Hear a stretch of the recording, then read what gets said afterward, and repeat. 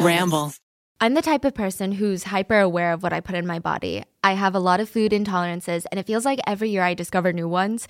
If you have allergies or IBS, or you choose to avoid certain foods for personal reasons, you know the food FOMO is real, and it's just not fun.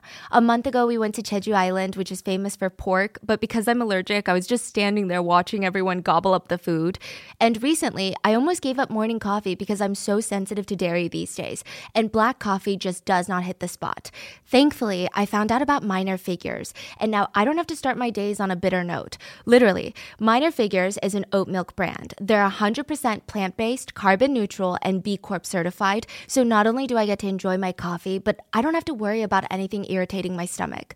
There are no stabilizers or additives, and what I love is that Minor Figures Barista Oat really helps showcase the natural characteristics of the coffee. It's not just there to carry the coffee flavor, but it enhances it. So you know how at-home coffee never hits the spot like coffee shop coffee? With Minor Figures, it does. You can really taste the coffee versus the oat milk. It's delicious. You can buy their products online at us.minorfigures.com. You can also discover fun games, music playlists, and explore their store locator to see where you can buy Minor Figures near you. For my listeners in Denver and New York, Minor Figures is also now available at Whole Foods. Bada bing, bada boom. I think that there's something special about like these late nights with friends. There is some magic there. I feel like maybe it's even more special after midnight. There's something about sitting around, eating, gossiping, talking. The four women sat at the corner of this packed barbecue restaurant and they placed their order. They're like salivating at this point. Oh, a few beers, please. It almost feels like a celebration of sorts. They're sitting there laughing, catching up, reminiscing of the past. One of the girls gets a phone call. She's like, oh, sorry, excuse me, let me go take this outside. I'll be right back. She rushes outside, and like a lot of us, she starts pacing while she's on the phone. And by the time the phone call ends, she realizes that she's out of view from the restaurant.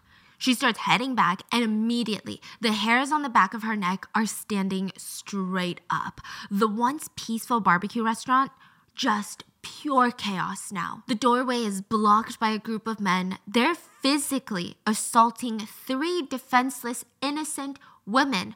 Her three best friends are being assaulted inside of the barbecue restaurant. They were being kicked in the face. They were being stomped on their faces. These men were threatening to kill them, drag them out of the restaurant by their hair. She didn't know these people. Neither did any of her friends. This was random. They were being randomly attacked by strangers, a group of full-grown men.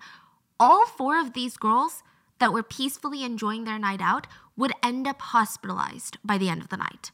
All because one of them simply had the audacity to reject one of the men. As always, full show notes are going to be listed at rottenmangopodcast.com. If you guys are watching the video version of this episode over on YouTube at Rotten Mango, we're going to be sharing some freeze frames of the video. Mostly I'll be describing what happens. Even when I was watching the video bit by bit, slowed down just so I could describe in detail everything that was going on.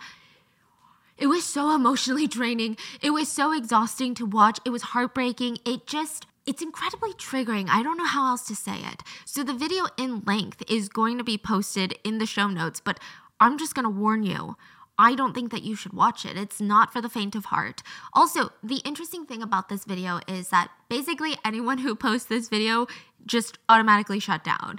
Age restricted, flagged. I mean, yes, the obvious argument that it's due to the violent nature of the video, but there is another counter argument of like, well, this is kind of the life that a lot of women have to deal with, so why is this age restricted when there's not really an age on violence against women?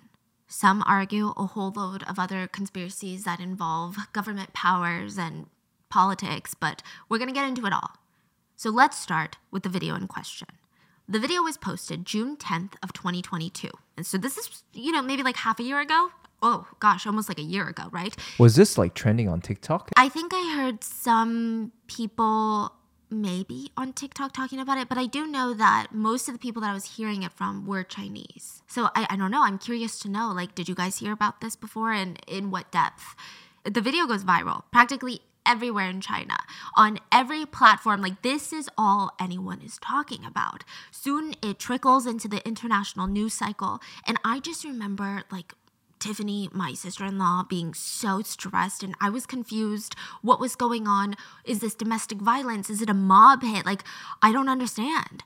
So the guy was hitting a random girl because she had said no to his sexual advances, and they all jumped her. The video is 4 minutes and 8 seconds long, and it shows you 2 different angles of CCTV cameras that are belonging to a local Chinese barbecue restaurant. It's called the Old Man Barbecue.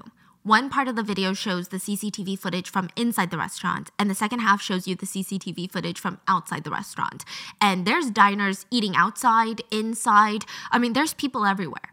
So, with that being said, you see the inside of a small little restaurant, and from what we can see, it looks like a place that seats maybe 48 people, but it's pretty packed. There's no really entryway. It's not one of those big grand restaurants where you have a hostess in the front. You just go through these glass double doors, and there's a case of beers on one side lined up, and the tables are right in front of you as you walk in. It kind of reminds me of those restaurants in Asia where you walk in and you're like, oh, 2 people, and they just point at a table, or you just sit down anywhere. And I'm going to try to be as descriptive as possible for my audio listeners, but it's the type of restaurant where you get a little drunk, you start laughing a little too loud. Every single person in the place is going to hear what you're talking about. And that's fine. And at 3 a.m., the restaurant is relatively packed. There's 14 people dining inside. So we have 8 men inside and 6 women. And another about 14 people outside. And just for like context, night market, this is like a little night market thing. It's very common in Asia. Like 3 a.m., 4 a.m., people are hanging out. They're drinking beer. They're eating barbecues inside. And it's very, very common. Yeah, I feel like it's not as common in America. Some parts of America, 3 a.m. kind of reminds me of like the club scene, the bar scenes. Like they're all closing up at 3 a.m. But in Asia, it's very standard for people to get up out of bed at 3 a.m. with their friends and go in their PJs to go grab like a little bite and then go back home. So let me break down the inside for you. There's 3 tables of 2 male diners each. That accounts for 6 of the male diners, and this is important. Then there's another table with 2 couples on a double date. So that accounts for the last 2 male diners on the inside and 2 of the women inside the restaurant. And lastly, we have the important table in question in this whole video, which consists of 4 women. They're friends enjoying their night out. The way that they're dressed and that the way that they've done their hair and their makeup, it kind of looks like they were hanging out at home and they were like, you know what, let's grab a bite to eat. I don't have anything in the fridge. And not that it's important, but of course with cases like this, you always have the evil, really dumb people that are like, well, what were they wearing? Well, why were they out clubbing? Okay, let me give you guys what you want. They were wearing jeans and baggy shirts with long cardigans that went past their knees, basically to the floor. It doesn't look like this is their last stop after hitting the bars, which, by the way, what's the problem with that? But of course, people are going to bring it up, so here you go. The video starts with the 2 boyfriends of the couple going up to the cash register to pay for their meal. Their 2 girlfriends are sitting right in front of the doors waiting. They're staying seated, and they're at the table right next to the 4 girlfriends. Now, the 4 girlfriends, we're going to call them number 1, 2, 3, and 4. Girl number 1 was the first victim. She's kind of the main victim in this whole story. At this point, when the video starts, girl number 4 had walked out to take a phone call, so there's only 3 of the 4 girlfriends sitting in that little corner table. A man wearing a green jacket, we're going to call him the Green Man, he walks into the restaurant, and he and his friends were dining outside on the plastic tables outside the restaurant. So he walks in, and when he does, it's kind of strange. He has this moment where he creepily stares at the table of girls in the corner, like the 3 girls. He lingers a little bit too long. He doesn't stand there like Joel Goldberg and just stares at them nonstop, but it's a little, he's like thinking something. Then he walks up to where the 2 boyfriends are at the cash register. He tells the owner of the restaurant to put a rush on the outside group dishes. He's like, my friends and I were hungry, like hurry up on the dishes. Now, on his way back outside to join his friends, he stops next to girl number 1, stands right next to her, puts his hand on her back. They do not know each other. They are not friends. Imagine a stranger just doing this to you. I mean, I would be offended, like you're bursting my personal space, like don't touch me. Girl number 1, she gets super spooked. She flinches and pushes away what the Chinese call salty pig's hand. So Tiffany had to explain this to me, but it means unwanted physical touch. Like a salty pig's hand is when you don't want someone to basically sexually harass you. Yeah, sexual harassment. Yes, basically. sexually harassment. Yeah. And I think that's a very accurate way to describe these people. These men are just straight up pigs. They're not even human. And she's like, what are you doing? She says that in the video. What are you doing? Now, it's said at this point, he smiles and says something along the lines of, like, I want to do you. Like, I want to fuck you. So it's just so aggressive and disgusting. She responds, are you sick? What's wrong with you? Which is a very appropriate response. The green guy tries to touch her again, so she pushes him away and loudly says, get lost, you pervert. The whole restaurant hears the entire interaction, so they know exactly what's going on. They know that this is a complete stranger. They know that he's sexually harassing her, but Green Jacket gets pissed. He slaps girl number 1 across the face for refusing to be sexually harassed. And this is like no regular slap. I'm talking a full force slap, the kind that you could easily knock someone out with. Girl number 1, she gets up, recovers from her slap, grabs a beer bottle, a glass beer bottle that was on the table that she was drinking, and tries to smash it onto his face, but he's trying to pin her down back onto her chair by holding like her neck and chest area, so she can't get up. She can't fight. He's trying to grab her neck. She ends up missing him with the beer bottle, and girl number 2, her friend sitting right across from her, gets up, grabs her glass beer bottle, and smashes it onto the back of Green Jacket Guy's head. She just wants to protect her friend. Green Jacket Guy turns around, just full of rage, pushes girl number 2 so hard that she falls back on the table next to her. And so this is where the 2 couples were sitting, but they had already gotten up when the assault started. So the table is pretty empty. Girl number 2 gets pushed so hard, she falls, hits the back of her head on the edge of the table, falls completely to the ground. She's like on the floor.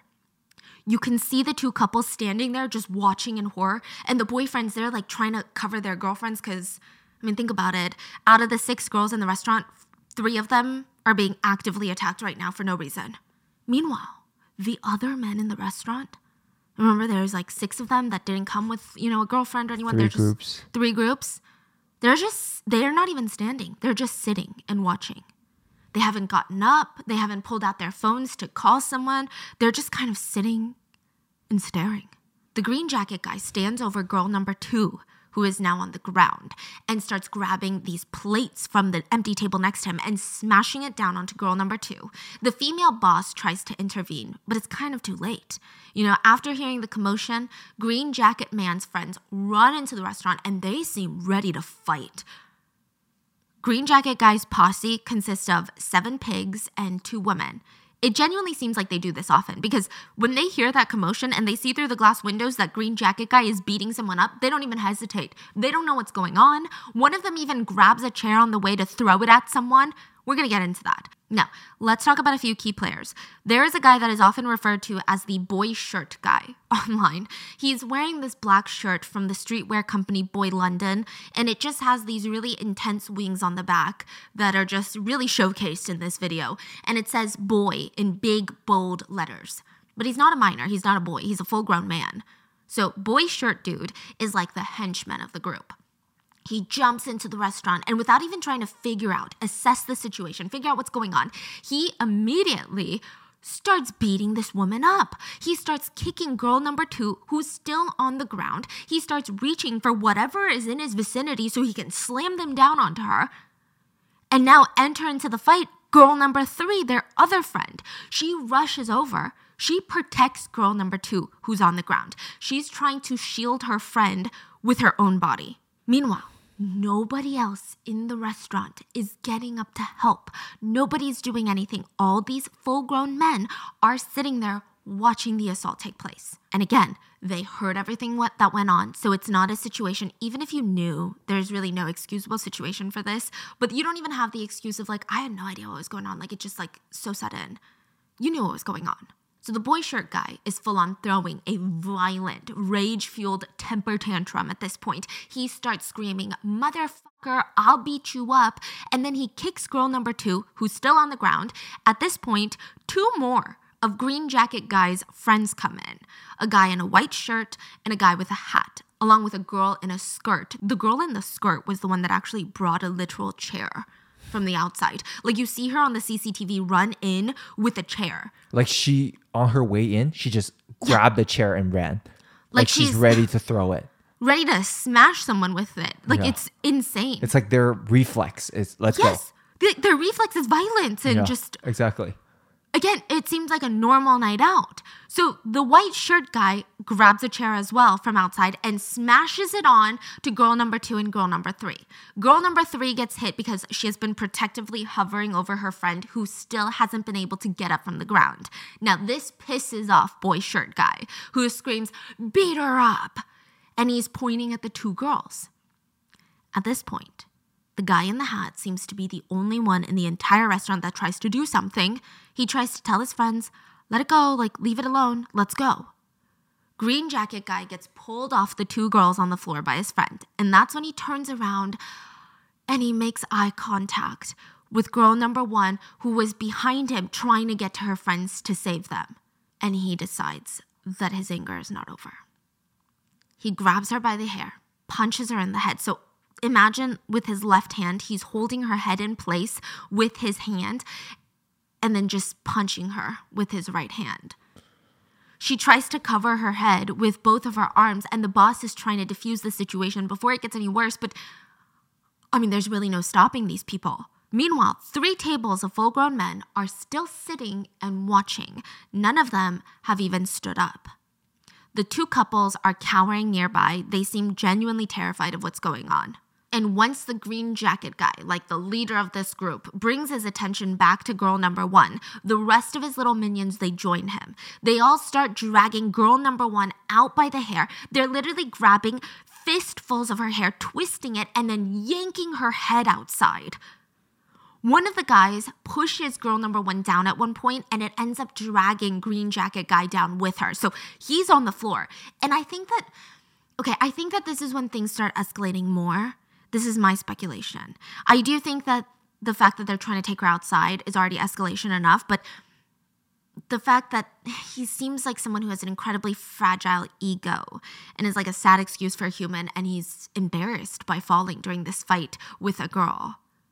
Just like how he was embarrassed that she had rejected him, he's embarrassed of falling. So he starts amping up the torture. The 3 guys drag girl number 1 out on the ground outside by her hair. And they're all yelling, "Get out here, motherfucker, get out here." At the same time, girl number 4, who had walked out to take the phone call, she didn't see any of this. She didn't see her friend get pushed onto the ground. She didn't see her friend shielding her with her own body. She didn't see any of the sexual harassment. She literally was on the phone. She comes back and she's hit with this sight of 3 of her friends being beaten up by a group of strange men she had never seen before. Remember girl number 3, who was shielding girl number 2 with her own body? She immediately gets up, rushes out, and tries to help girl number 1. One of the guys from the group tries to yell at her and stop her from going out, and he's like, "You stay here." It feels like he's this minion that's going to be making sure nobody in the inside of the restaurant tries to plot against them or call the cops. So he tells her to stay. She doesn't listen. Girl number 3 is kind of, I don't want to say a hero in this story, but she definitely was just nonstop trying to help her friends. Like, she's just running from one friend to another friend to another friend, trying to shield them. The guy that was yelling at her not to go outside rushes out to follow her, and you can hear girl number 1 screaming outside. All the while, the other so-called men inside the restaurant, they're all just sitting there. They haven't gotten involved. They could have all gathered together and easily overpowered the perpetrators, or at least have given them thought. But no, they just sat there. So they get outside, and inside, one of the girls from the 2 couples tells girl number 2, who's still on the ground, remember she had been knocked on the ground, "Hurry, call the police while they're outside." Girl number 2 grabs her phone and rushes out. The other couple had managed to sneak out of the restaurant. So one of the 2 double daters, they're outside, and you can see on video the boyfriend is comforting the girlfriend, and it looks like she's literally shaking in fear. He's trying to hold her, calm her down.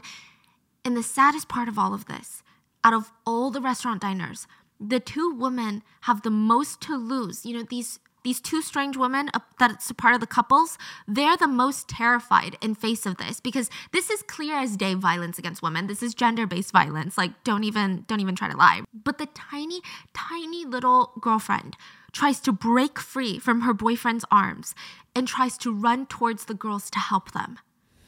and her boyfriend grabs her by the arm, drags her back to him, and starts dragging her away from the restaurant out of CCTV view. You can even see that he has to physically drag her away because her feet are dragging. Like, she doesn't want to leave. He's dragging her away. The girlfriend is really the only stranger, the only bystander that tries to intervene, that tries to help. There's another table of diners outside, and they just stand up to watch what's going on, and eventually they leave. They do nothing to stop this either. So now, girl number 1 is thrown on the ground outside. She's already been dragged around the concrete steps by her hair, and when she's laying on her back on the cold street, green jacket guy stomps directly onto her chest. And she's very small. She's just physically in stature, she's very tiny, she's very petite. Green jacket guy is a little bit on the heavier side. Girl number 4, the one that was on the phone, tries to protect her friend, so she punches green jacket guy. And he turns around and he slaps her so hard that she loses balance and falls back. And you can hear this loud thud on the CCTV, the video, and her head smashes onto the concrete steps that were leading up to the restaurant. So girl number 3, the one that's going around protecting all of her friends, she rushes to comfort girl number 4 who had just hit her head. And the white shirt guy, I don't know what's wrong with these people. He decides girl number 3 needs to be taught a lesson for comforting her friend. He walks over, he goes out of his way to walk over to the 2 girls on the concrete steps and screams, "The fuck are you doing, huh?" And he tries to slap girl number 3, but he misses. And so he's embarrassed, walks back over to green jacket guy who is stomping on girl number 1's face, directly on her face while she's lying defenseless and unmoving on the ground. And then the green shirt guy walks over to the table that he and his friends were eating at, grabs a glass beer bottle, and is ready to smash it on girl number 1's head. Now, remember Hat Guy from inside the restaurant who was trying to break up the fight? He's trying to hold up the green jacket guy again. He's trying to defuse the situation. Now, the other couple in the restaurant and the owner, they rush out. And it seems like the owner is confused on what to do. That's kind of like what her body language tells me. She's not necessarily rushed and panicked and trying to scramble together. It just looks like she's assessing it and she herself is scared and confused and she doesn't really know what to do. And she's probably in her 50s, like an older woman. Yeah, she's an older woman. So she's just like, what the hell is going on? Now the couple, they're trying to slowly leave, right? And they get yelled at. The white shirt guy screams, "Get back in there," back into the restaurant. But they slowly inch off while the whole commotion's going on and they run off. Meanwhile, girl number 1 is trying to get back up and Green Man pulls her up by her shirt. His friends are trying to defuse the situation. They're like holding on to him at this point, saying things like, "Let's not waste our time. Let's go. Let's just leave her. She's not worth it." And I think there was something about the way that all of his friends were telling him to leave it alone. They were telling him to not do it. I feel like he didn't like that. I feel like he decides, I'm going to show them that I make my own decisions. He was picking her up at one point, but he throws her back on the ground, on her back, and kicks her directly in the head one more time, almost as this defiant, "See, I do what I want." Some of the other guys start going back into beating girl number 1 at this point. Now, a girl from their group, a girl from the pigs group, presumably one of their guys' girlfriends, runs up to remember the girl that brought in the chair? So what had happened was she thought that they were fighting a guy inside. So she brought in this chair and then realized that the guys were beating up a girl. And then she put the chair down, but another guy grabbed it and threw it on one of the girls. But I guess she didn't want to fight one of the girls. So she runs up now and is trying to break them up. She's like, "Come on," she's pulling on the white shirt guy, "Come on, stop." Or, it's time. This is her friend. These are the people that she came out to eat with. The white shirt guy turns around and slaps her across the face. And, he does it with so much force that she stumbles back a few paces and he points his finger at her like he's about to yell something at her. He's about to curse her out. But instead, he takes a moment. The fact that he had to stare at her for that long of a moment is kind of alarming. But he takes a moment, registers her face, and is like, "Oh my God, I just slapped my friend." So this guy thought that he had slapped one of girl number 1's friends who were trying to pull him off of their friend. And it took him a second, even after staring at this girl's face, that wasn't the case, that he had slapped his own friend. So you see him on the camera while there's a whole commotion going outside, going to hug his friend, and he's apologizing like, sorry. Crazy. Yeah. You're right. Yeah, these are not humans. Where's your brain? What they remind me of are just people that don't think, have no brains, no souls, no hearts, and they're just like brute violence. And just as quickly as that happens, he goes back to join his boys to beat up girl number 1 some more.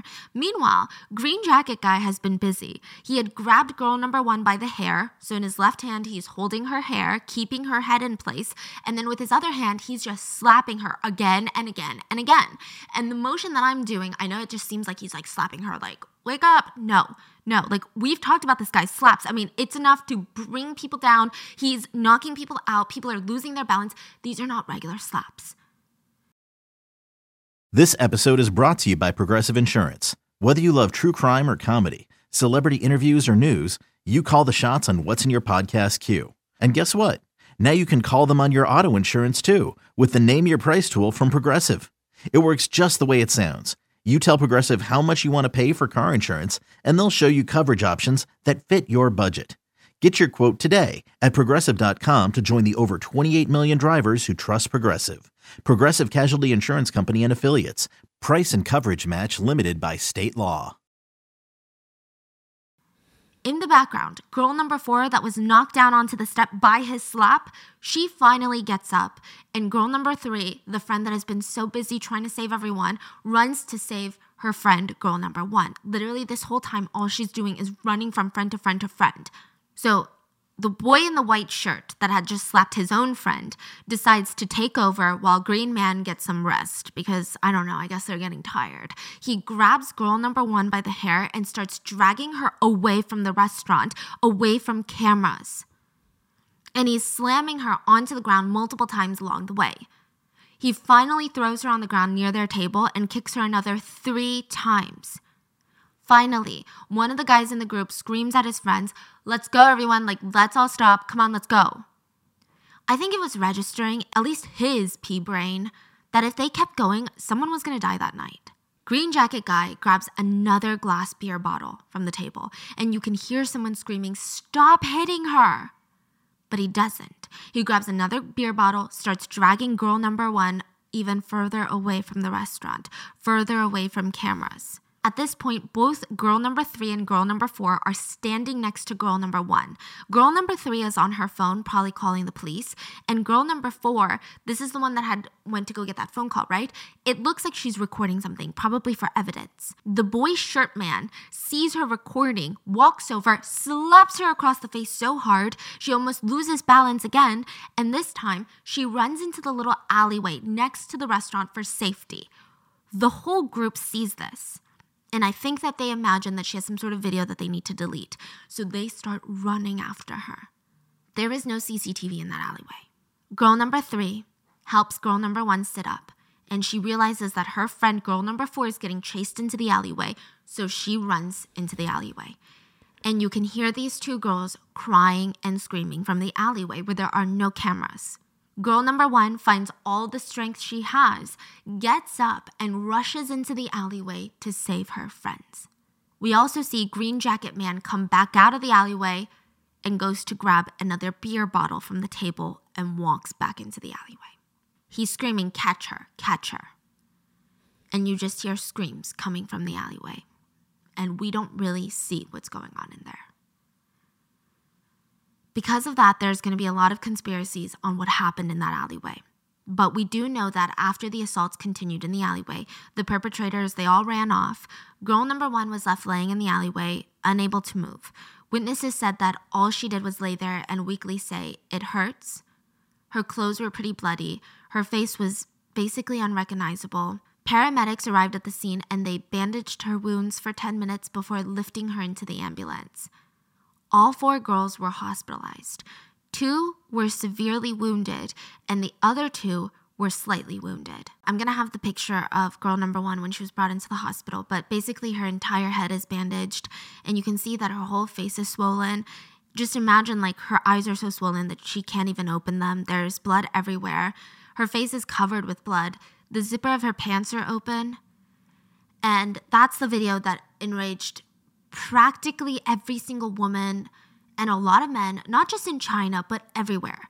I mean, the whole video is so painful to watch. But the fact that none of these full-grown men that are also heavy in stature, that could have all came together to make sure nobody got hurt, the fact that they all stood there just watching the assaults of these innocent women take place, the fact that the only people that ever tried to physically break up the fight were all fellow women, I mean, it confirmed in a lot of people's minds what they were already thinking.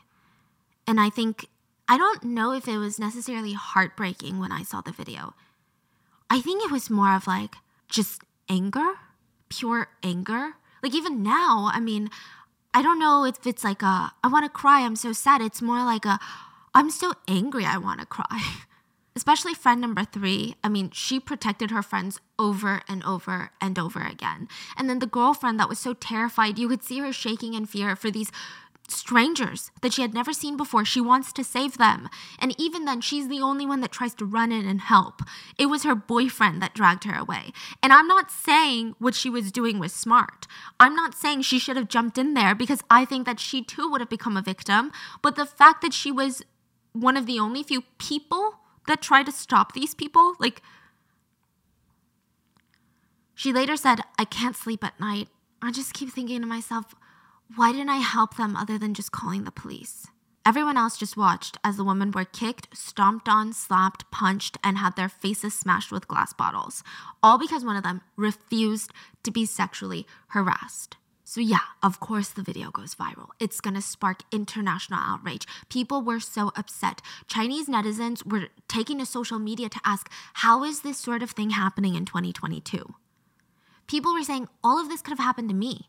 I mean, it could have happened to any one of us. You know, people always say, why were you out drinking at 3 a.m.? Well, don't go clubbing at 3 a.m. then. Don't do this. These are activities everybody does. They were saying authorities need to crack down on stuff like this, on gender-based violence. We can't even enjoy a night out with friends without being beaten to death.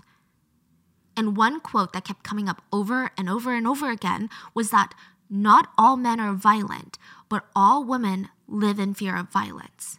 I think another reason that people were getting so heated about this video, I mean, first of all, can you blame them? The video itself is one of the most disgusting, vile things I've seen in a while, but some people were defending these men. Some people literally, I don't even know if I can call them people. I don't even want to call them netizens. They wrote, geez, if the girl in white, girl number 1, if she didn't overreact so much to his advances, they wouldn't have been beaten to that extent. Another one wrote, it takes 2 to tango. She provoked him first. Someone literally just, I don't even know how they had the consciousness to type this. The man got drunk. He didn't mean to. Someone wrote, she hit him with a beer bottle. She kind of deserved it. And this one, I think, is such an insidious one, but she's out at 3 a.m. Someone else blamed her for her weak physical state compared to the meaty men. They didn't blame the men for picking on someone that wasn't their own size. Instead, they wrote, she resisted his advances, knowing that she couldn't defend herself. It wouldn't have been such a big deal if she had obeyed. Like, why did she have to embarrass him so loudly in the restaurant? So basically, he sexually harassed her, and they wanted her to be like, please stop. And for some reason, I mean, this one is crazy, but someone wrote, I don't even know. This, to me, when I read it, it felt like one of the darkest comments. The woman is no longer in critical condition. Let it go. Does this person just think like women have 5-second memories and no feelings? We have no ability to hold on to trauma and PTSD? Like, let justice go? So we have to die for something to happen. And the angering part was there were a few pick-me's online too. One woman wrote, the guy probably just wanted her WeChat, which is like her messaging app ID. If she didn't want to give it to him, she could have just nicely said no. Instead, she yelled at him in front of everyone, and that's why he got so angry. Like, as girls, we just have to be a little bit more considerate of guys' egos when they're in front of a lot of people. The internet went into an utter frenzy. Now, to be fair, these horrible responses were the weaker of the voices online. They were the smaller group, but it was infuriating that they even existed. Even some news outlets initially reported the video, and instead of stating that the man sexually harassed the girl, they were downplaying it. They were saying things like, he tried to pick her up. He tried to hit on her. No, he sexually harassed her. He gave her an unwanted physical touch without her consent. That's sexual harassment. I think women were just getting sick of it. Instead of condemning men who are violent towards women, society likes to find reasons that the woman in question deserved it. And it happens all the time in practically every single case, every rape case, every domestic violence case. Are you kidding? Like, it happens during trial in America. Was she drunk? Was she alone? Why was she out so late? What was she wearing? Why did she post such provocative things on social media? Why did she reject him so meanly? Why didn't she just say no? Oh, she did? Well, why didn't she say it nicer? And this video was living proof for women that it didn't matter. Like, none of this matters. Watch the video. The only thing that happened was girl number one refused to be sexually harassed. She wasn't at the clubs. She wasn't drunk. She wasn't doing all these things. Not that it matters, but here you go. This is the scenario you've all been waiting for. We've been trying to tell you all along. So this led to 4 separate women being brutally beaten. Within a day or two, the town that this took place in, which is Tangshan, became one of the safest towns in all of China. Police officers were swarming the town. The central government had sent in brigades of armed police. I don't think I've ever seen this much police presence, even when like a president visits. It's insane. And Tangshan has a lot of these outdoor night markets. They have a lot of restaurants with outdoor seating. These armed police officers, they look more like riot police or SWAT police. So they've got the riot defense boards. They're wearing all black. They would just stand right next to tables that didn't have any men and that were just women dining out, like 7 p.m. Just standing next to them to make sure, I don't know, they don't get randomly beat up. Some of the officers even had pieces of paper taped onto their backs that said, "If you need help, just let us know." The whole thing was so bizarre, Chinese netizens were super annoyed. The general consensus on Chinese social media was, what's going on? Like, this feels like it's all for show. This does not solve any real problems. It feels like the government is trying to save face and be like, look, we care so much. We're sending in SWAT teams. Another person wrote, they deal with a group of pigs by sending an army of pigs into town. Yeah. There were police officers with megaphones that would yell into outdoor diners' faces, "No beating allowed, especially of women." Another one yelled into the megaphone, "Ladies, let your husbands protect you. Make sure to call your husbands to come join you for dinner. Don't talk to strangers. Don't confront strangers. And if there's still problems, call the police." Chinese netizens were further enraged by these messages. They're like, that is not what we're talking about. That is not what we're asking for. But let's talk about the incident in question. Who are these violent criminals? Were they caught? And to give you context, I need to take it back a little bit to something called the kitchen knife gang. A lot of people, not just women, are terrified of, well, they were terrified of the kitchen knife gang back in Tangshan. It's a peculiar name for a gang, if I'm being honest with you, but at least it's rather straightforward. Many years ago, in the late 70s, Tangshan had one of the worst earthquakes China had ever seen. Actually, I believe it was the worst earthquake. So more than 300,000 lives were lost in the earthquake. 93% of residential buildings in Tangshan were completely destroyed. Like, think of all the people who lost their lives, lost their loved ones, lost everything. The entire city was just in shambles. The only reason Tangshan is what it is today is because a lot of the residents refused to leave, and they built the city back up, like worked tooth and nail and fought for their lives. And the whole country of China, they rallied around Tangshan and tried to help to the best of their abilities. Like, every major city were sending in their own truckloads of supplies, of food, of medical help. Volunteers were coming. And I mean, genuinely, it was a moment where I feel like the country was united. Other materials to help rebuild residential buildings were being donated. Commercial offices had to be rebuilt. Just think about the beginning stages of this, though. It's chaos. There's no order. To build one building, that's chaos. Now think of it as all these major cities are bringing their own volunteers, their own supplies, and to coordinate all of this, I mean, this type of catastrophe itself was unprecedented. A bunch of young men were like, okay, well, there's no order, so there's probably no law. They decide now is the time to take advantage of the victims of the earthquake. The victims of the earthquake, that's who they're targeting. They start flowing in from neighboring cities to start committing crimes. These are like younger kids, I want to say late teenagers, early 20s, predominantly men. And they're stealing from the people of Tangshan. Who's going to stop them? The police have been wiped out. They're too busy trying to save lives, literally. They felt like Tangshan was basically a free-for-all town. And that's how the kitchen knife gang was formed. A bunch of guys came to Tangshan, and they were notorious for carrying around these green sacks filled with kitchen knives. And they wreaked havoc on this already demolished, broken town. So they would just have this green sack. And every time someone saw a green sack, they're like, there's a kitchen knife in there. And they were not afraid to use it. The gang evolved. And Chinese kitchen knife is basically a rectangle. Like block. Yeah, it's like a big, heavy thing. Like you can use it to basically butcher any meat and bones and everything. Yeah, it's if you see the way that it's used, a lot of the Chinese style kitchen knives are used to break bones on animals apart.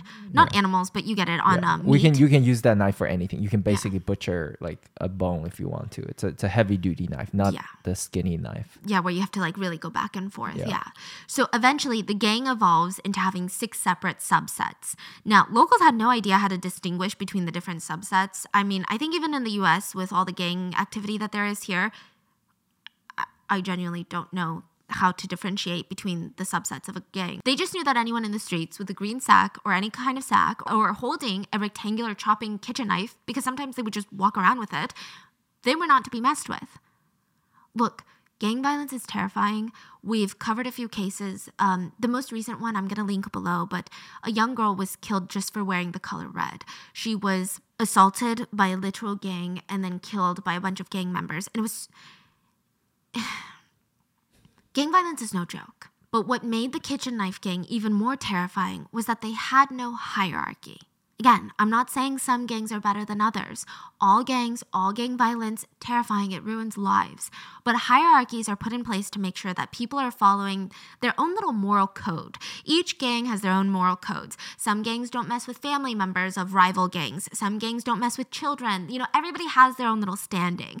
There's someone in charge that can dictate if what you did is bad, too far, not good enough. So there's something there.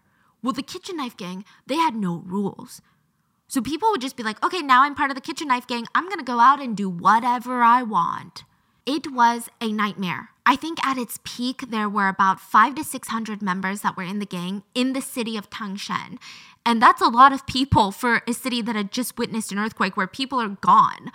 These 500 to 600 evil gang members would go around picking fights, robbing people, racketeering, which racketeering is basically forcing businesses and residents to pay them a monthly, weekly, daily fee just to stay alive. They would rape women, threaten people, light people's houses on fire, beat people until they were nearly brain dead. Like, that's what they did. They were unemployed and they did this for a living. Who needs a job when you can walk into a restaurant, order everything on the menu, have it set out in front of you like you're some sort of king of Westeros, and then at the end, you place a green sack of kitchen knives at the table. You laugh with your buddies, you make some eye contact with the owner, and you glance at your knife, your little knife sack. You glance back at the owner before you all just casually walk out. Like, the owners were too scared to ask them to pay. They were too scared to report them to the police. I mean, even if they did, nothing happened, so why brand yourself as a snitch? You were just grateful that they were gone. Because sometimes for fun, they would smash people's entire businesses apart. They would break their windows, trash the entire place, go to the back, rip everything off the walls. You were just glad to have been made it out alive. Sometimes the owners would be forced to thank them for coming and escort them out of the restaurant like they were some VIP customers. It was horrific. And then these gang members, they would go into whatever store that they wanted and leave with whatever they pleased. Let's say they walk into a furniture store. They spot a new fridge that they want for their house. They would even have the owner deliver it because it was too heavy for them to carry home. The owners would be too scared to say no. It got so bad. Women in Tangshan did not go out alone, even in the middle of the day. There were countless stories of girls being dragged into alleyways, being assaulted, and if they came home to tell their families what happened, there was nothing they could do. The families were just thankful that their daughter was alive. They would say things like, we have to let it go. We can't mess with the kitchen knife gang.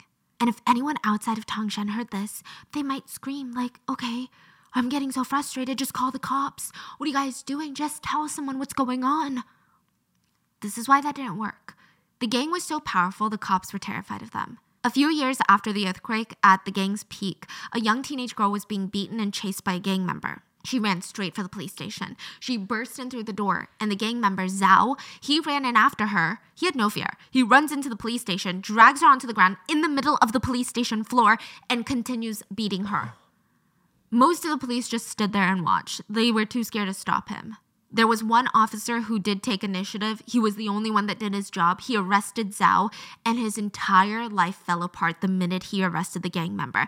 His family was threatened. He couldn't live at home. He was suspended from the police force. He had to live inside the police station.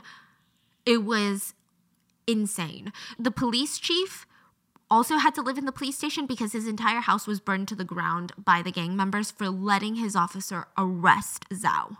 3 other police officers were beaten for their involvement in making a rightful arrest. So things were not looking good. The gang members are getting off on this. They are feeling unstoppable. Even the police are scared of us. In fact, the gangs had so much power, they started targeting supply trucks. So this is all going on in the middle of a natural disaster. The Chinese government and other big cities are sending in supplies by the truckloads, food, material, building material to help the people of Tangshan. The gang members start setting up these checkpoints into the city where they demand that these volunteer supply trucks pay them a fee to enter the city. There were several instances where these supply vans were robbed by the kitchen knife gangs.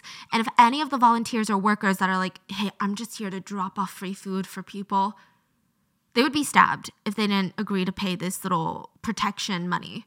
Some of the workers were so terrified, anytime they heard any noises, they would just grab random shovels and try to protect themselves. If they did not pay, the kitchen knife would find where they were staying in Tangshan that night, and they would smash the windows of their trucks, smash the windows of whatever house or hotel they were staying at, and throw in lit firecrackers into where they were sleeping. It was so bad, these volunteers were fleeing Tangshan in the middle of the night. I mean, yeah, they want to help the locals. All of China wanted to, but that doesn't mean that they want to die. It was so unsafe in the city of Tangshan that the residents were so scared. They wanted to find some way to defend themselves. So for a while, the most valuable supply in all of Tangshan was ironically kitchen knives. They were sold out for a really long time. Yeah, a lot of the residents were like, I gotta buy kitchen knives to defend myself. This was a victory for the gangs. They proudly proclaimed themselves the top gang in northern China. They were really proud of it. So you could say they got a little bit cocky. And that would later just bite them on the neck. Yeah, bite them on the neck. The kitchen knife gang was about to be shut down by the government. And it all started when 2 members of the gang were on a bus. They're robbing people, harassing girls, sexually harassing girls. And a man comes up to them and grabs them by the arm. And he's physically strong. His grip is tight. And he gets in their face and just says, just stop now. The 2 gang members are about to do something, but they look behind that man who's holding their arm and realize that they're outnumbered. The guy that had stopped them, his name is Liu, and he's a soldier. His comrades were on the bus with him. Okay, we're talking like soldiers, people who are trained in combat. There was nothing that these 2 just violent, knife-wielding, low-grade criminals, I mean, what were they going to do? Fight these soldiers? They were military. These are just 2 losers with knives. So they sit down, but they're trying to save face, which means trying to save yourself from the embarrassment. And they yell in front of everyone on the bus. Yeah, well, see you after getting off the bus. Liu didn't think much of it. He thought they were, again, just saving face, trying to seem cool in front of the other busgoers. But he gets off the bus, starts walking towards the military camp at night, and out of nowhere, he feels stinging on his shoulder and this hot liquid just coating his shirt. The gang members had run up behind him, stabbed him in the shoulder a few times, and ran off. He fell down in a pool of blood right at the gates of the military camp. The gang members were so ballsy, they attacked a soldier in front of the military camp. The central government was going to take that very personally. But still, then does that mean the other people doesn't matter? The people of the city doesn't matter? It takes you to hurt a soldier to really do something about it? Yeah, so I think that's the problem with most governments is that you have to embarrass them for them to care. And when you attack a soldier, basically on base, you're embarrassing the power of the government. The government was like, okay, yeah, we got to do something. Things are getting out of control. So they launched a full-scale campaign to crack down on gang violence, and they were going to make an example out of Tangshan. The government came up and they gathered all the gang members in Tangshan. They picked 50 of the worst offenders. They lined them all up. they were forced to wear these giant posters hanging from their necks with their name and their crime listed in big bold letters. So you would see men walking around with murder just on their chest, like a scarlet letter. They were lined up in a busy part of Tangshan and publicly executed. Thousands of Tangshan locals gathered to watch. It was a really happy day for the residents. Yeah, well, most of the residents. And I'm not going to say that I agree with this, but I'm just letting you know that the locals, they had been scared. They had been raped, murdered, assaulted, beaten. Their lives were utter hell for so long because after the earthquake, they were being preyed upon by young criminals who decided that they were going to take advantage of them. So none of the locals were crying for the lives that were lost that day. But it did result in a lot of conversations around China. The average age of those that were executed were 20 years old. Some felt like the government could rehabilitate these, quote, kids, that they could be reformed, that they had just been lost, they were undereducated, that there were a plethora of reasons that they turned out the way that they did, and it's not necessarily all their fault. Some people thought, well, you take a life, you do the crime, you pay the time. Others felt like, yeah, well, nobody told them to rape, assault, and murder. I don't know. Okay, it's a huge debate. I'm going to leave it up for you guys to come up with your own opinion, but I will say that the town ended up recovering afterwards because everyone was terrified of committing crimes in Tangshan after that. The economy was back on the mend, residents were recovering, infrastructure was coming back together, and it's not like gang violence completely ceased to exist after the execution day, but over the next year or so, the police arrested more than 600 more gang members and punished them according to their crimes. Like they were coming in heavy into Tangshan. So this is all to tell you that Tangshan has a very complicated history with gangs and gang violence and gangs controlling the police and the local officials. And this is all going to come into play in a second. So the first thing that netizens started to bring up when this video went viral were speculations of, are these gang members? Because this video is in Tangshan, which in everybody's minds, they remember the executions, they remember Tangshan getting cracked down on for gang violence. And these people in the video, they're so blatant in their violence. They're so arrogant. They almost have this attitude of that they can do anything and get away with it. They don't even seem that drunk. They're not stumbling about. This doesn't seem like someone who's just so angry that he committed this crime. Not that any of these are excuses. It was just strange. The ballsiness, the audacity of the whole thing. So for a while, it was speculation, and I would say that most people were under the belief that these were just evil guys. But maybe Tangshan is not run by the gangs, right? Because that's decades ago. They're all gone now, right? Do you know what fridge horror is? It's a term I just learned too. I never knew this term. Your sister told me. And I was like, that's a term we have? She's like, fridge horror. That's what this whole case is to us. And I was like, fridge horror. It's a term that's used to reference something that becomes more terrifying the longer you think about it. It's often compared to when scenes in movies, you have the protagonist sitting on a chair and they're smiling at the end, and then they slowly realize the truth and their smile fades, and then it's replaced by this unmistakable face of pure terror, and then the screen fades to black. That's the feeling of fridge horror. That's what netizens started to feel about this case.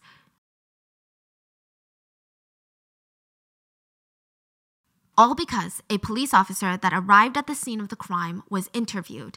And he said during the interview, the assault took place at 2:40 in the morning, June 6, 2022. The police received their first phone call about the fight at 2:41 in the morning. They got there at 2:46 in the morning, so 5 minutes. That seems like a fast response time. They stated that the offenders fled the scene when they arrived. Victims were brought into the hospital by 2:46 a.m. But it was later revealed in an official police report that the police didn't actually get to the restaurant until 3:09 a.m. So instead of 2:46? Yeah, it's 23 minutes after when he said they arrived, which is 2:46 a.m. Now, the whole thing, does it really matter what this officer remembers versus what the police are saying? I don't really know, even though the 23-minute gap is pretty significant, and they're being very specific with their times. Like, the officer that was interviewed was like 2:46 a.m. It wasn't just like, oh, we got there around like 5 minutes later. He was very specific with their time. So people were just confused. How do you get that confused? But more than that, what this drawed attention to was people did some mapping. The police station is a little over half a mile from the restaurant. So if they got there... That's really close. Yeah. Like 5 minutes drive. Yeah, you could probably run too. So, okay, you got the first call at 2:41, why would the journey take nearly 30 minutes for the police to show up? It's 3 a.m. There's no traffic. Yeah. Like the whole thing was strange. People just felt like maybe the police don't show up to these fights because they know it's the gangs that are involved in the fights and they want to give them time to leave. Maybe the gangs are still running the police station or they're being paid off. Maybe that's why they don't respond. They know it's the gangs and they want to get there late so they could be like, oh no, we didn't see anything, and then try to sweep it under the rug and hope that everybody forgets about it. Side note, to make matters worse and fuel these rumors even more, is that later the police released some reports about this case. And they released a report showing the first calls that were coming into the station about this incident. And remember how one of the victims had called the police herself? They did not censor their report, meaning the caller's phone number, one of the victims, and her information was now all over the internet. Effectively, the police had doxed a victim. And if these perpetrators were gang-related, I just can't even imagine how incredibly reckless and criminal that is. The speculations online were growing rampant. The police are involved, like the police are controlled by the gangs. 2 main perpetrators were arrested soon after. Chen Jishi and Lu Tao. Okay, let's call them CJ and LT. CJ is the green jacket guy. And let's talk about him first. He's like the ringleader. He's the one that sexually harassed victim 1. He's 41 years old, and he's got quite the complicated background. If you look at his resume, he would tell you that he's a manager of a fish farm in Tangshan. But if you actually spend a day with him, you realize pretty quickly he does not really work with fish. He mainly dabbled in finance-related crimes, violence. He's constantly having problems with the law. Shockingly, he has a wife and kids. He has a daughter. And it's not like he compartmentalized. It's not like he lived these 2 separate lives. The guy was constantly out cheating on his wife, and I think that she knew what was going on. CJ is officially listed in China as a dishonest person. Okay, so this is fascinating. But China is interesting. They have something called social credit, where you know how in the US you have your criminal charges that follow you around, and maybe your credit score. Like whether you're a registered sex offender or not, whether you're a felon or not, these are going to follow you when you apply for a job, when you apply for housing, when you're getting your passport. They're just always there. They're making your life rather difficult. But in most cases, it's not in every aspect of your life. Like when you check into a hotel room, they're not going to know that you're a criminal. They're not going to do a full background check. China takes it 10 steps further. Let's say you have bad social credit because you're in some debt. The government can restrict you from spending. Everything is so connected by your ID, and you can't really do anything without your ID. And I'm not talking in the general sense of like, yeah, you have a ton of debt. It's going to be really hard for you to get a loan from a bank, you know? That's normal. In China, everything is connected. So if you book a hotel, you book a plane ticket, you buy a big ticket item like a new sofa, the government can know about it. They're going to know about it, and they're going to think, you're spending more than you should. So if you're in a lot of debt, the government can actually restrict you. So you can't buy first class tickets on airlines, business class tickets on trains, airlines. You can't buy premium economy tickets with your ID because you're in debt. You can't buy extra leg room on a train. You can't buy a presidential suite in a hotel. They're like, you're in debt. You don't need to live in a 5-star fancy hotel. So we're not even going to let you spend money. They don't let you spend a ton of money at nightclubs or even at golf courses. You're flagged from buying real estate or even buying high-end furniture for your house. You can't even purchase a car unless you can somehow prove it's for your business. The government can restrict you from traveling or even sending your kids to like these privileged private schools. Basically, they can restrict you from anything that they deem unnecessary for basic life and work expenses, and it's honestly wild. So this guy, he's on the dishonest list. All of his accounting was frozen, like all of his electronic bank accounts, all frozen, because they're like, you're a dishonest person, you're gonna try to scam someone. So CJ is categorized as that.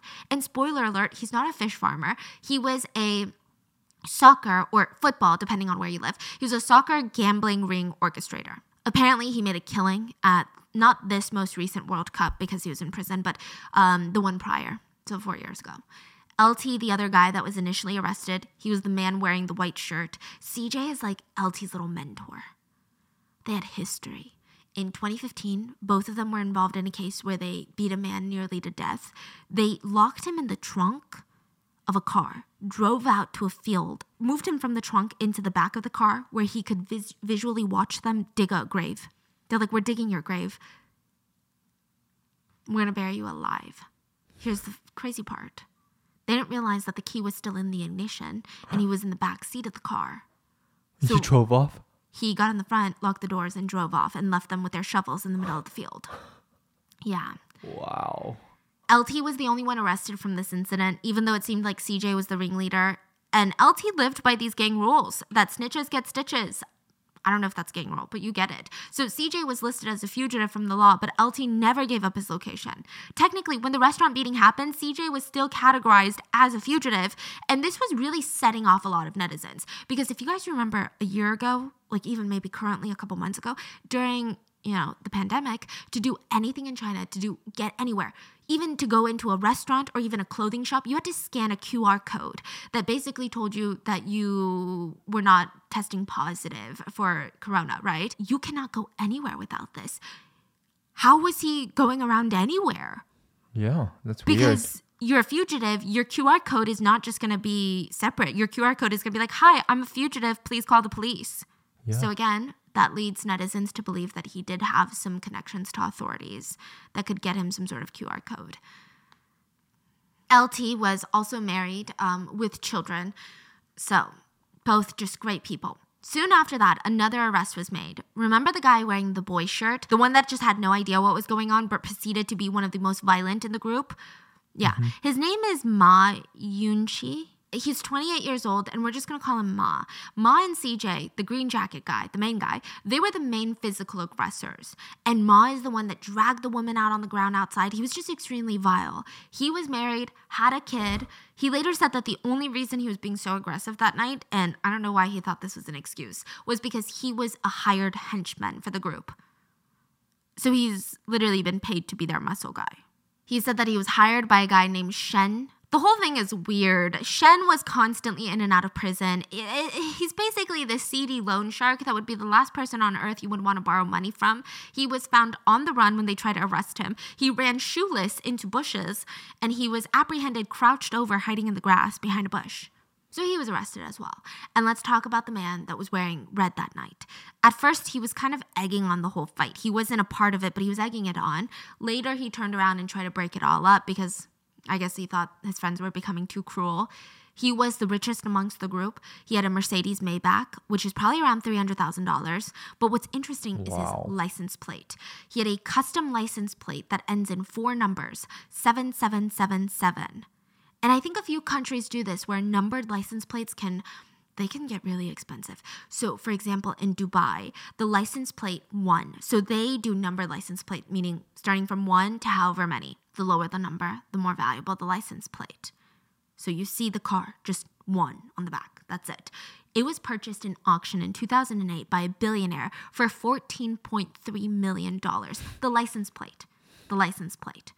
So the smaller the number in Dubai, the more expensive it is. So if you're ever in Dubai, you see a Rolls Royce with the license plate number 1, 2, 3, 4, 5. I mean, yeah, we're talking about a $500,000 car, but that's probably a $10 million license plate. In China, it's not as intense, but the similar concept applies. In China, people really like consecutive numbers. 888 being one of the most sought-after license plates. 888 translates to getting rich. A license plate in China that consisted of 5 8s was recently bought in auction for $300,000. And these lucky numbers, they can go for a lot.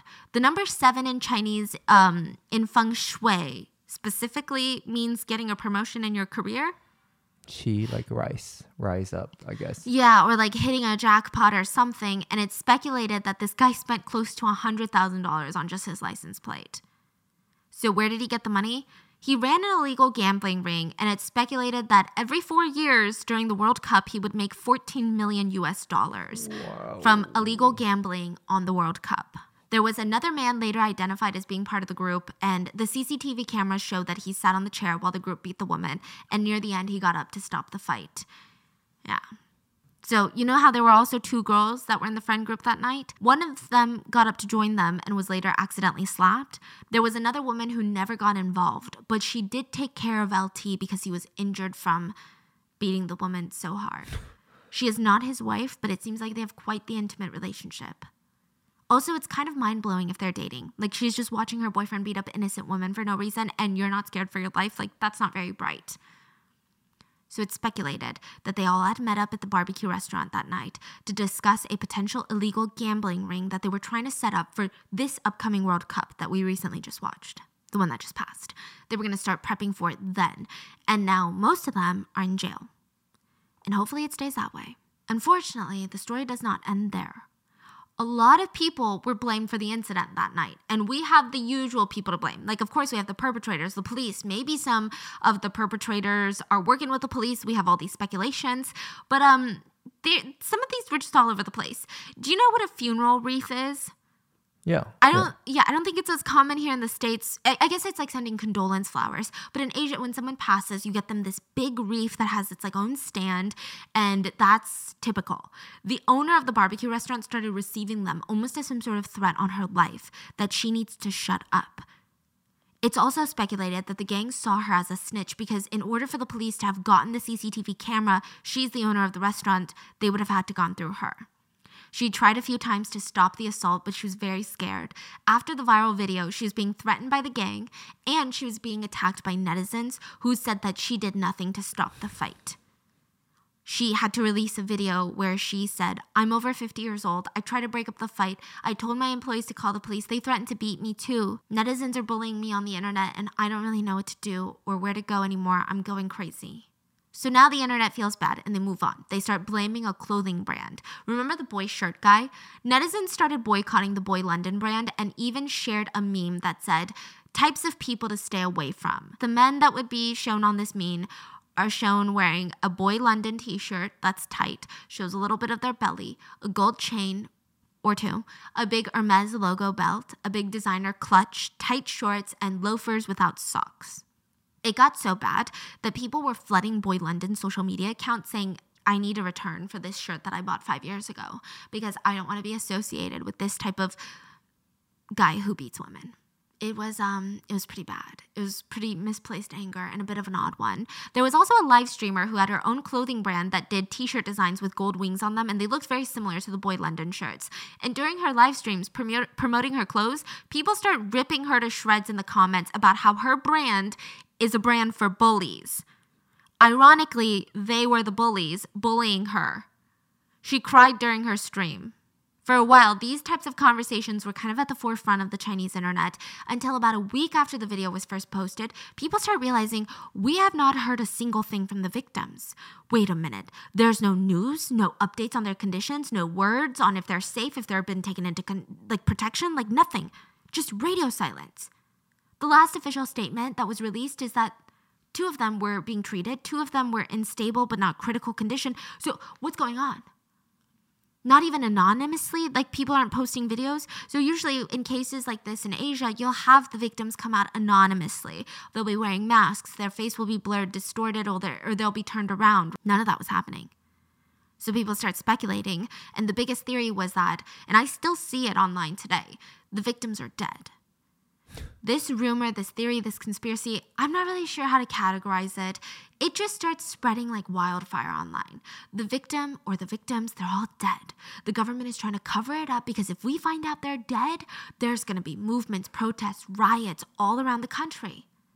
People start questioning what happened in that dark CCTV-less alleyway. Some speculated all 3 girls died in the alleyway. Or another popular theory was that the girls were being assaulted in the alleyway. And eventually, the gang members ran them over with their car. Another video came out claiming to be the audio from the dark alleyway, and you just hear terrified screams.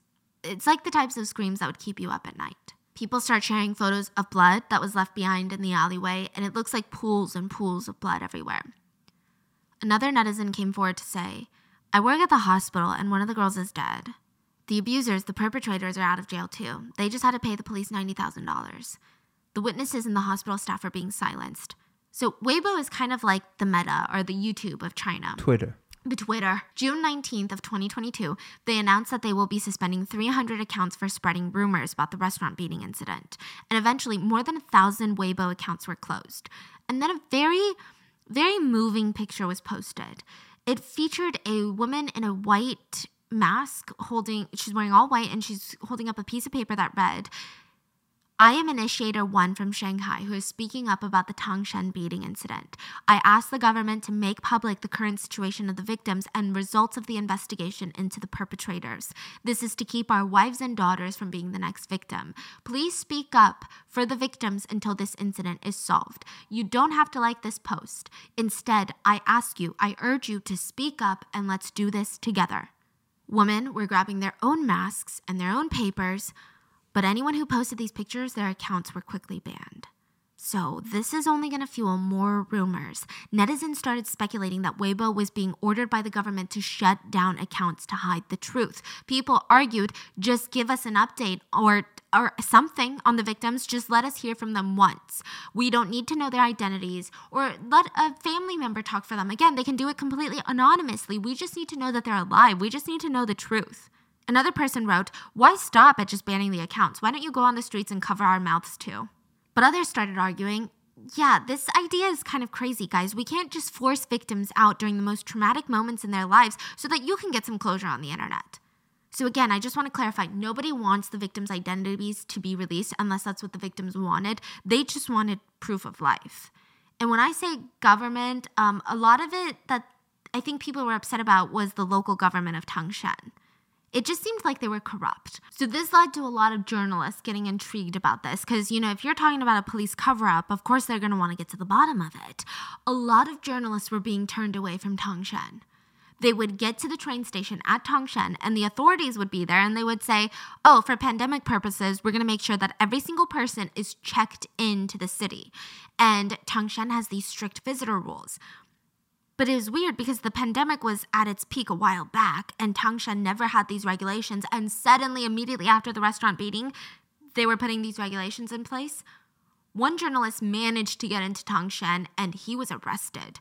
He said it was insane. I mean, the police were threatening him. They held him for 8 hours. He just didn't understand. They couldn't even give him a proper reason of why they were arresting him. He said about 4 to 5 officers harassed him for 8 hours until he was finally released. The reporter would go on to share his experience about Tangshan, and he said that he did nothing illegal, and he was just met with the most intense police violence. He would later be pressured into deleting that video. So reporters, they're getting frustrated by their inability to get to Tangshan and figure out what the hell is going on. It's speculated that almost 200 reporters were turned away from the city. Some optimists were believing that maybe Tangshan was doing this to protect the victims and their identities, but the general consensus was, this is suspicious. To make things worse, a few days later, the crime scene was demolished. Videos were reported by locals where the restaurant was being just demolished. What? Yeah. And people were saying the case isn't even being settled. How is the restaurant being demolished? Like, this is crazy. There were so much outrage, conspiracies. The local police came out and said, don't worry, it's not being demolished. It's just being renovated. Yeah. Other Tangshan residents came out to say, hey, the Chinese netizens are right. The city is still kind of run by gangs. Let me tell you my experience with gang violence that I have run into recently. And I'm not even involved in this underground life. I'm just a student. And they would post their IDs. They would post their stories to verify that they was real. Police would call these Tangshan locals and beg them to take it down. The whole world was watching Tangshan and it just wasn't good. So the local government decides, okay, let me try to fix it before the central government starts cracking down on us.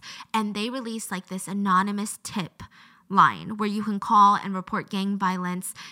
And it just didn't really work. People were lined up outside because the line was crowded. You couldn't even talk to anybody. It was flooded with calls. People would go directly to the police station to get answers. They were left waiting outside for 4 to 5 minutes. So it was just reconfirmed. 4 to 5 minutes? 4 to 5 hours. Oh. Sorry. So it was just reconfirmed in their heads, this is just for show. They don't actually care to do anything. And then the central government got involved, and a state-run media channel had released interviews done with the victims. Their identities were kept anonymous, but they tried to debunk some of the theories. They said that they were not assaulted. They were very, very badly injured. Girl number 1 had to have stitches on her face. She had internal organ damage, multiple fractures. It was bad, but she was going to be fine. They said that the screaming video of them in the alleyway was actually a mashup of other incidents. So that's what the news station said. They said that they traced the audio that someone had released online of like, listen to the girl screaming, you're telling me that they weren't assaulted. They said that someone had edited together victim screams from other instances and put them together. And the large amount of blood in the alleyway, they said it was just water that had been photoshopped. Okay, this one I actually agree with the state-run news for once, because the photo does look poorly edited. And finally, to really put a stop to the rumors, the victims, they expressed that they were okay. And they expressed anger at the fact that, one of the biggest parts of recovering from their trauma is that people try to give them advice on how to avoid being physically beaten next time. Girl number 1 said, I know these people mean well, but still, they told me next time to handle it more calmly and I should just tell him, big brother, no, we can't. I don't want to. And then just pass him a glass of beer so I can stay safe. But I'm pissed when they say that because why should I do that? For what? Another victim said, the gang told us not to call the police and told us not to tell anyone or they would kill us. They also debunked rumors that they had received any monetary compensation from the gang so that they would stay quiet.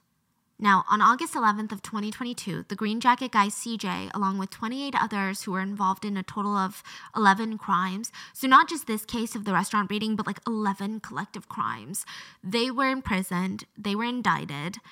You say 28 people? Additional, so 29 people were arrested. Wow, okay. And it seems that CJ was the initiator of the case. Not all 9 of his friends that were at the restaurant that night were arrested because 2 of them didn't really participate. They even tried to break up the fight at one point, so they weren't arrested, but CJ, the Green Jacket guy, was fined $45,000 and was sentenced to 24 years in prison. It's weird because in some sense, that is a lot more than what I've seen other cases similar to this get, but then just on a moral justice level, it's like not enough. So it's confusing. Like, do we compare it to the abysmal state of the justice system around the world when it comes to gendered violence, or do we compare it to just... Now, the other remaining defendants were sentenced to prison, ranging from 6 months to 11 years, depending on the severity of their crimes. Additionally, where we are right now is that 5 public officials, including the police inspector, the head of the police station in Tangshan, and a few other officers are being suspected of serious violations of discipline and law. So they are being investigated by the central government. And that is currently where we're at with the story of what happened in the viral restaurant beating video.